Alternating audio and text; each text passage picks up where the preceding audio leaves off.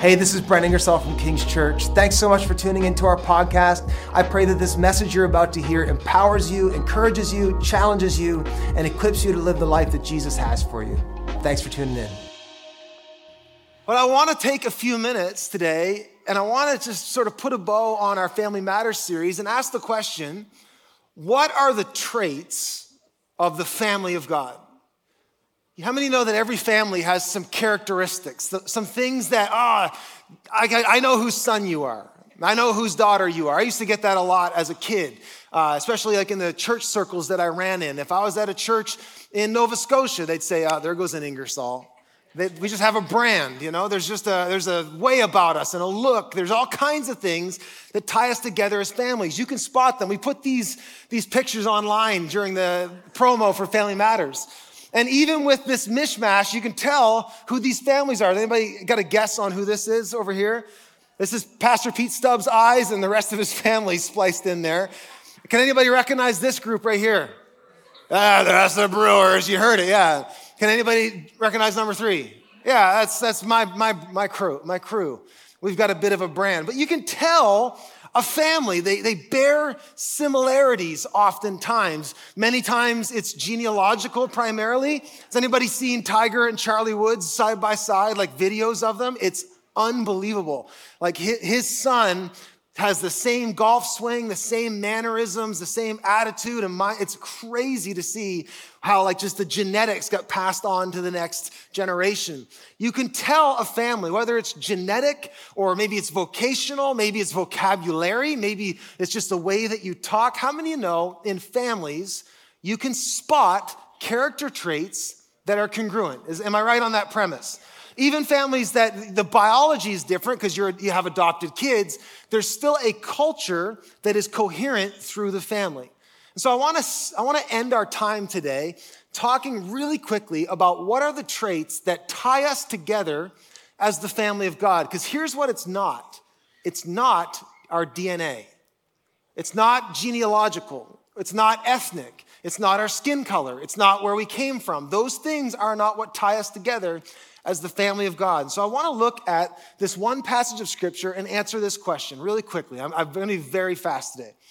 But what are the family traits of the people of God? What are the characteristics that define us and that should be congruent in all of us if we belong to Jesus?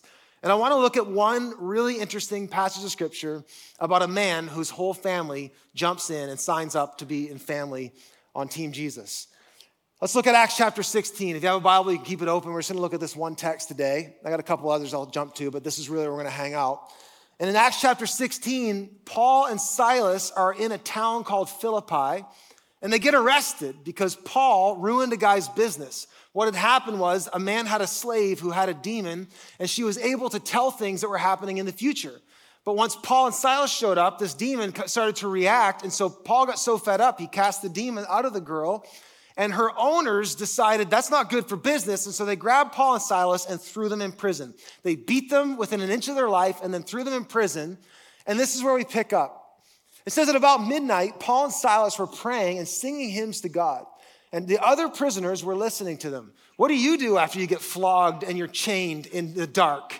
Well, sing hymns, obviously.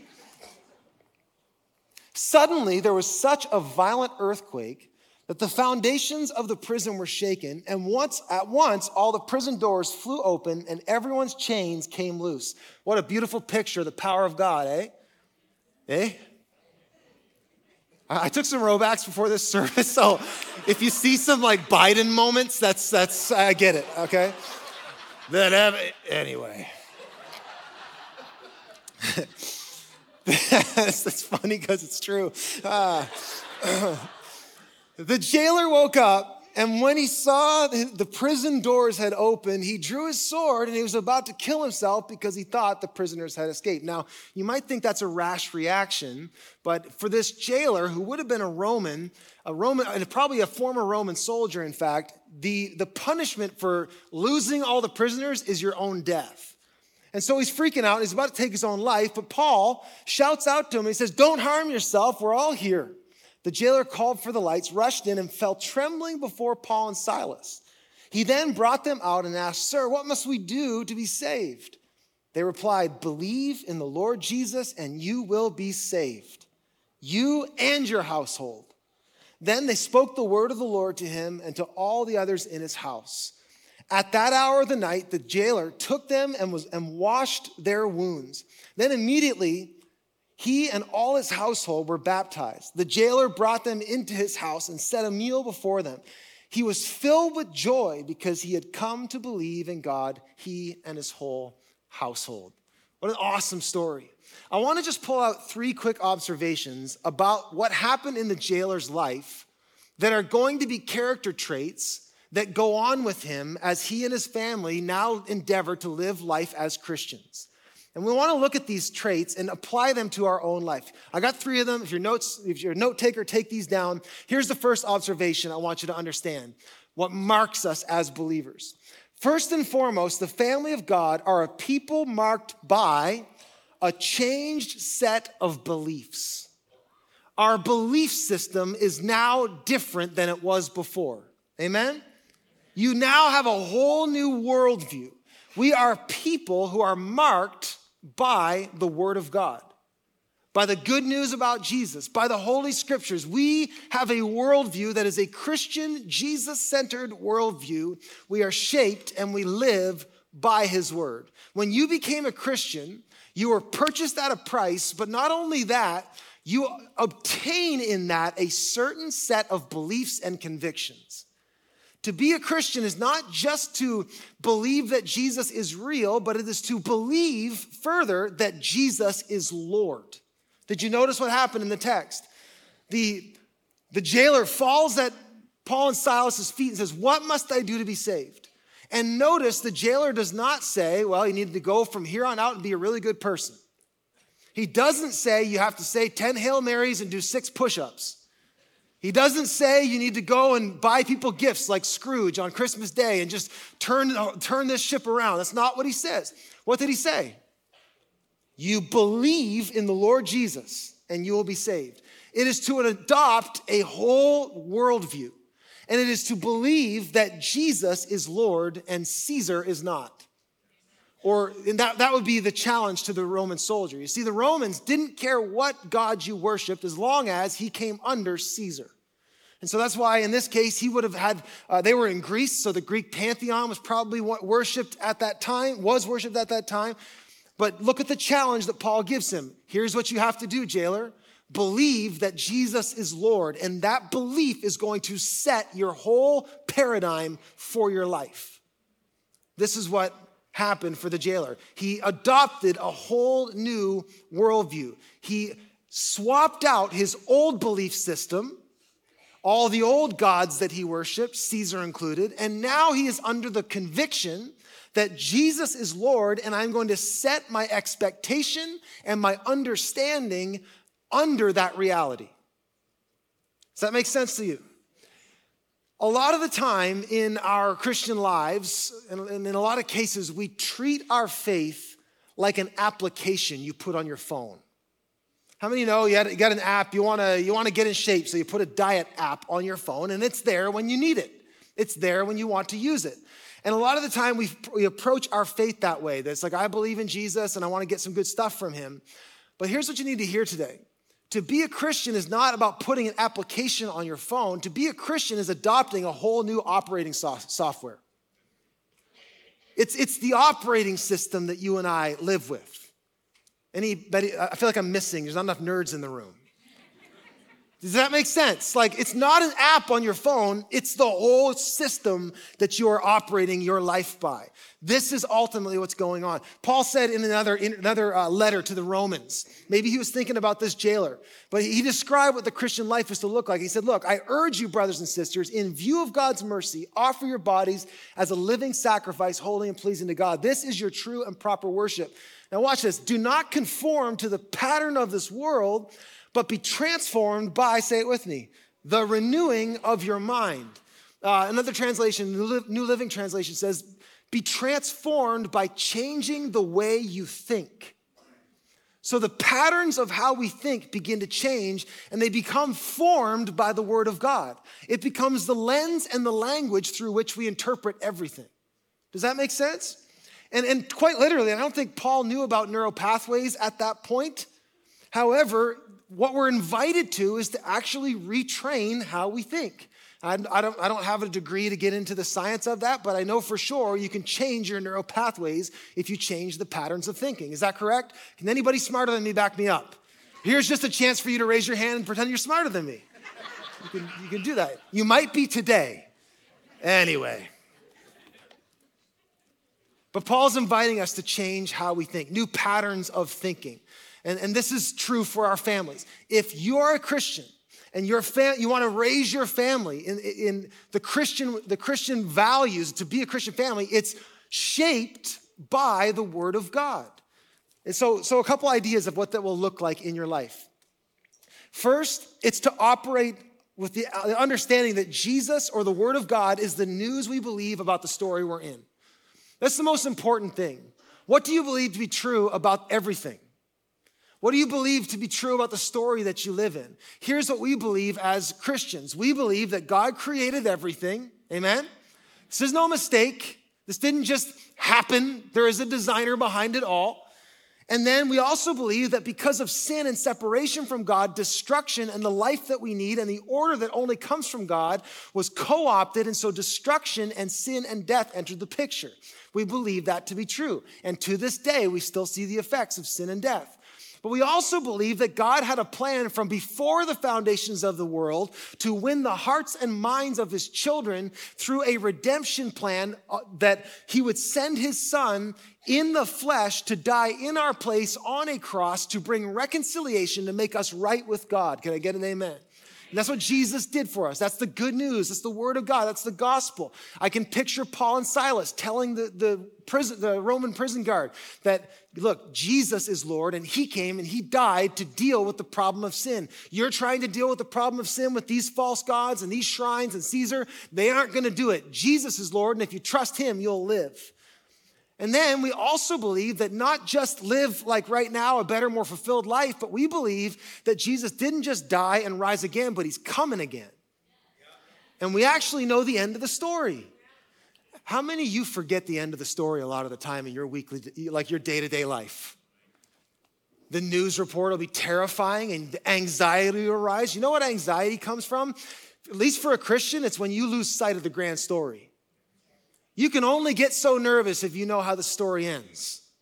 Can I get an amen? I remind somebody today. Like, I know how this ends. Jesus is coming back, and he is going to do away with all mourning, crying, sorrow, sickness, death, back pain, relationship pain, political pain, all of it. He's going to get rid of it, and he's going to restore all things.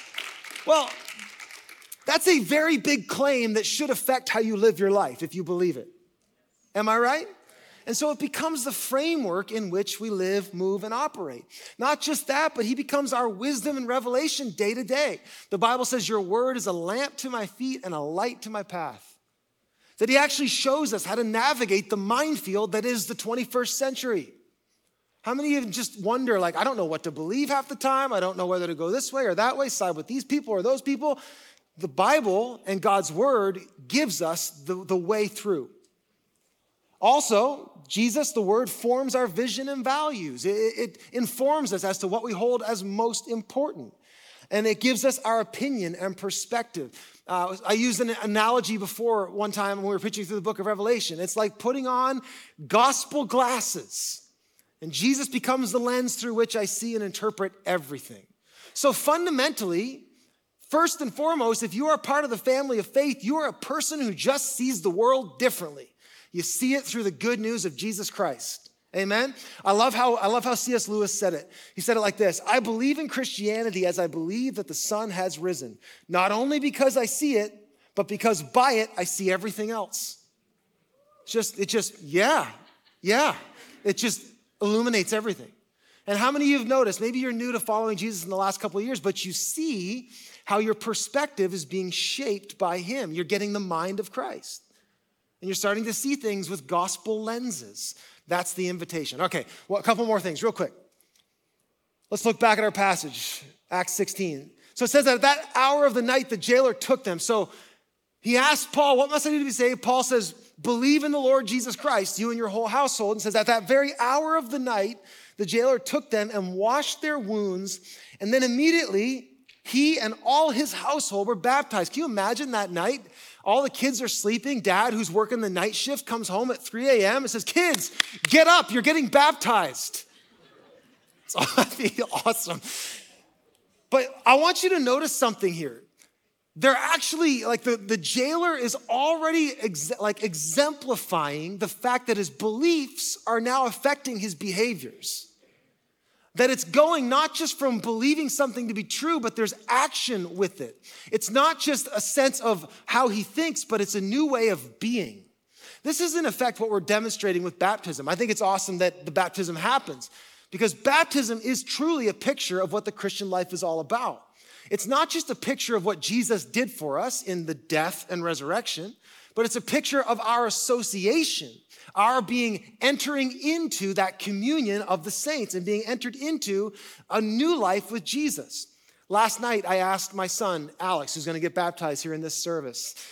He's 8 years old. And I asked him, I said, son, do you know, save your applause, we'll do it in a few minutes. I said, son, do you know why you're being baptized? And he said, yes, it's because I want to tell everybody that I'm following Jesus forever. I said, yes, that's right. I'm going to cry, stop. But then I said, Bud, do you know what symbolism is? And he goes, no. I go, well, it's a picture of something else. And so I said to him, when you're baptized, when you go under the water, it's a picture of your old life being buried. It's a death to who you were, and it's being raised up just like Jesus and in Jesus into a whole new you. That you are a new creation with a new identity, the true you, and you are the you that God had in mind in the first place. But it is that picture of the old is gone and the new has come, and I am now a new creation, and I am soaked in the grace of Jesus, and I am living my life identifying with him. We live in a time where identity is a big conversation, and people form their identity on their feelings or on their opinions or on the opinions of their friends. But hear me, our identity as Christians is formed in Christ. That is our identity. So, second thing, write this down. A family of God are a people marked by a changed sense of identity. We are people of the way. We walk in the way of Jesus. We live and look like Jesus. That's part of the markers of our family. We operate like him. It's who we are. Let me ask you a question. Is there anything about your life that if someone were to follow you, if you were on a reality show and there was a camera following you all week, would people start to put together, that person's a follower of Jesus? Like, what is it about your life that starts to bear the resemblance of the Father?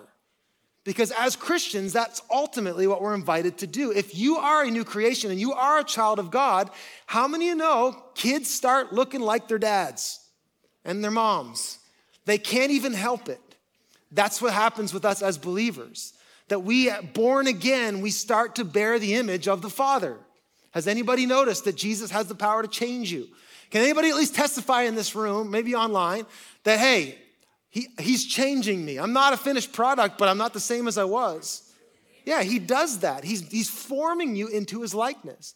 And hear this. This is one of the wildest claims in the whole scripture. It says in Ephesians that God wants to empty you out in such a way that he can fill you with all the fullness of God. Like he wants to make us completely like Jesus. Like full of hope, full of peace, full of joy, full of self-control, full of perseverance, all the things that you can't manufacture. He wants to give it to us and fill us with it. And so the point is this, though. Our identity has to be changed. I felt convicted earlier this week about that. It's like, I wonder if people, at the gym, if they can put together that I'm a Christian by the way I am here. And I felt the Lord kind of convict me and say, yeah, you need to tell your face that you have the joy of the Lord sometimes. Anybody else have RBF?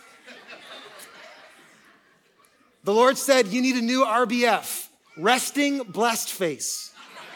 You need that. Just put the joy of the Lord on. Change your countenance. That's what we're after here. But it's a change of identity. And I want to show you back in Romans 12. We got 5 more minutes? Okay, we're good. We're good. We're almost done. He says, I urge you, brothers and sisters, in view of God's mercy, so in view of something you believe, right? Offer your body as a living sacrifice. So your belief should result in response. That if you believe Jesus is true, who he says he is, and he is Lord, and he did give everything for you, you should have a proportionate response. Offer your whole self as a living sacrifice. Then look what he says, do not conform to the patterns of this world. So there's your activity, your actions, your being, your doing, but be transformed by the renewing of your mind. So you see how your beliefs, your faith, if it's real, will be interpreted into works, correct? That's why James wrote a whole letter about it. Read the book of James. He says, your faith without works, if you say you have faith, but there's no accompanying behaviors, you don't have real faith. It says even the demons believe in Jesus. They just don't serve him. The true child of God believes Jesus is who he says he is, and our behaviors start to be adopted in his ways. And this is one of the things that needs to mark you as a Christian. How will people know you are a follower of Jesus? Well, part of it is just by the strange behavior I have. I don't just believe, it is strange in our world. You're actually, it says in 1 Peter, you're supposed to be aliens. Take me to your leader, not that kind. You're supposed to look like someone that's not from around here. Like, I love how many people are moving to New Brunswick in the Maritimes from all over the world. Look, we can tell when you're new. I can tell you're from Ontario. It's fine. We're glad you're here. Truly are. But you know how when someone from some other place moves in with you, there's a different quality to your life. As Christians, hear me, and I'm going to move on. As Christians, there needs to be certain qualities of our lives that point back to heaven, points back to the dominion of the Lord Jesus. It points back to his words and his ways that your life should be a testimony. And that's ultimately what happens. And it's not just in your being, but it's in your actual works, your vocation. Here's the last point. So it says the jailer took them to his home, washed their wounds. I think that's so cool. He's already doing the stuff that is near and dear to the heart of God. Now watch this. The jailer brought them into his house and set a meal before them. And he was filled with joy because he had come to believe in God, he and his whole household. I love this picture because you see this jailer already bearing the image of the Father. If you know your Bible, how many of you know that this should set off some signals on your dashboard? He set a meal before them. Where have I seen that before? Well, Jesus did that, didn't he? And all through the Old Testament, even through there's points in the prophets and even the time in Genesis, there's moments where God shows that this is a picture of what I'm doing on the earth. I'm inviting people to the table to come and receive food that doesn't perish, food that brings ultimate and lasting fulfillment. And God has been setting that table for us. And here's the cool thing. He invites you and I to the table, not just to be recipients of the grace of God, but get this, participants in the grace of God. That we aren't just blessed, but we are blessed to be a blessing. And this guy's already doing it. Like, think about it. Just hours before, those same hands that were washing the wounds of Paul cuffed him, put him behind bars and locked him up. Those same hands, that jailer had such a profound transformation. You're seeing the shift. You're seeing the switch. That same guy who just hours before was going to take his own life has now entered into a whole new life. He's filled with joy. And this is ultimately what we're invited to. It's a change of vocation. It's a change of vocation. We're people of the word, we're people of the way, and we're people of the work of God. God gave us not just an invitation, but he called us to participation in what he's doing in the world. You and I, as Christians, if we go to the table and we receive the grace of God, we are on the hook to invite others to come too. It's not just the pastor's job. You say, well, I just accepted Jesus yesterday. Welcome to the team. You're on board. You're on the team. You're enlisted. You are now part of God's agency in this world. Look how Paul says it. I love this. One of my favorite passages of scripture in the whole Bible. It says, therefore, if anyone is in Christ, the new creation has come. The old is gone. The new is here. All this is from God, who reconciled us to himself through Christ and gave us the ministry of reconciliation. That God was reconciling the world to himself in Christ, not counting people's sins against them. And he has committed to us the message of reconciliation. You see that? So he invites us to receive and then invites us to go and find more to come and receive. We are blessed to be a blessing. We are therefore, say it with me, Christ's ambassadors. What's an ambassador? It's a representative. Now, here's a fun news flash for you too. Immediately when you hear that, you're like, God picked a bad ambassador. Like, is there not a part of you that's like, I'm not very good at representing Christ? God knows who he called, and he knows who you are. And you know what's amazing about God's design for reaching people? He loves to flex through your flaws. And he loves to be glorified through your brokenness. He'll actually use the things that at one point you were ashamed of now as a testimony to his goodness. That's good news. Like, he will take old rags and he will make them new again. And he loves to, it says we have this treasure in jars of clay. Like, God's glory just punches through the little broken cracks in us. I love that. We are ambassadors as though God were making his appeal through us. People should know that Jesus is real because when they look at you, they see, there's something different about them. There's a grace on them. There's some other quality. They're not from around here. There's some other quality to them. You must be one of those Jesus people. That's what God's after. Be reconciled to God. God made him who had no sin to be sin for us so that in him we might become the righteousness of God. I'll leave you with this story. I mentioned the home that we bought a few years ago. Before we moved in, though, I'm going to stand up, camera guy. Before we moved in, I had some of my friends, prayer buddies, Anthony and Pastor Dan, my buddy Kirk, Shola, Karipe come, and we just prayed through the home before we moved my stuff in. I recommend doing that. How many of you know that God gave us dominion? It says, every place you put your foot, I'll give to you. And so just take it in authority. And so before we moved in, we just prayed through our home. I'll never forget a couple things that happened in that prayer time. First, there was this sense when we were gathered in the kitchen area, we were praying, there was just this sense of just this presence of God just came. My buddy Kirk goes, he's here. I was like, yeah, he is. And then as we're praying, Shola, who's just a godly prayer warrior, he prayed this statement that I'll never forget. He said, may this whole neighborhood be blessed because there is a man of God who lives here.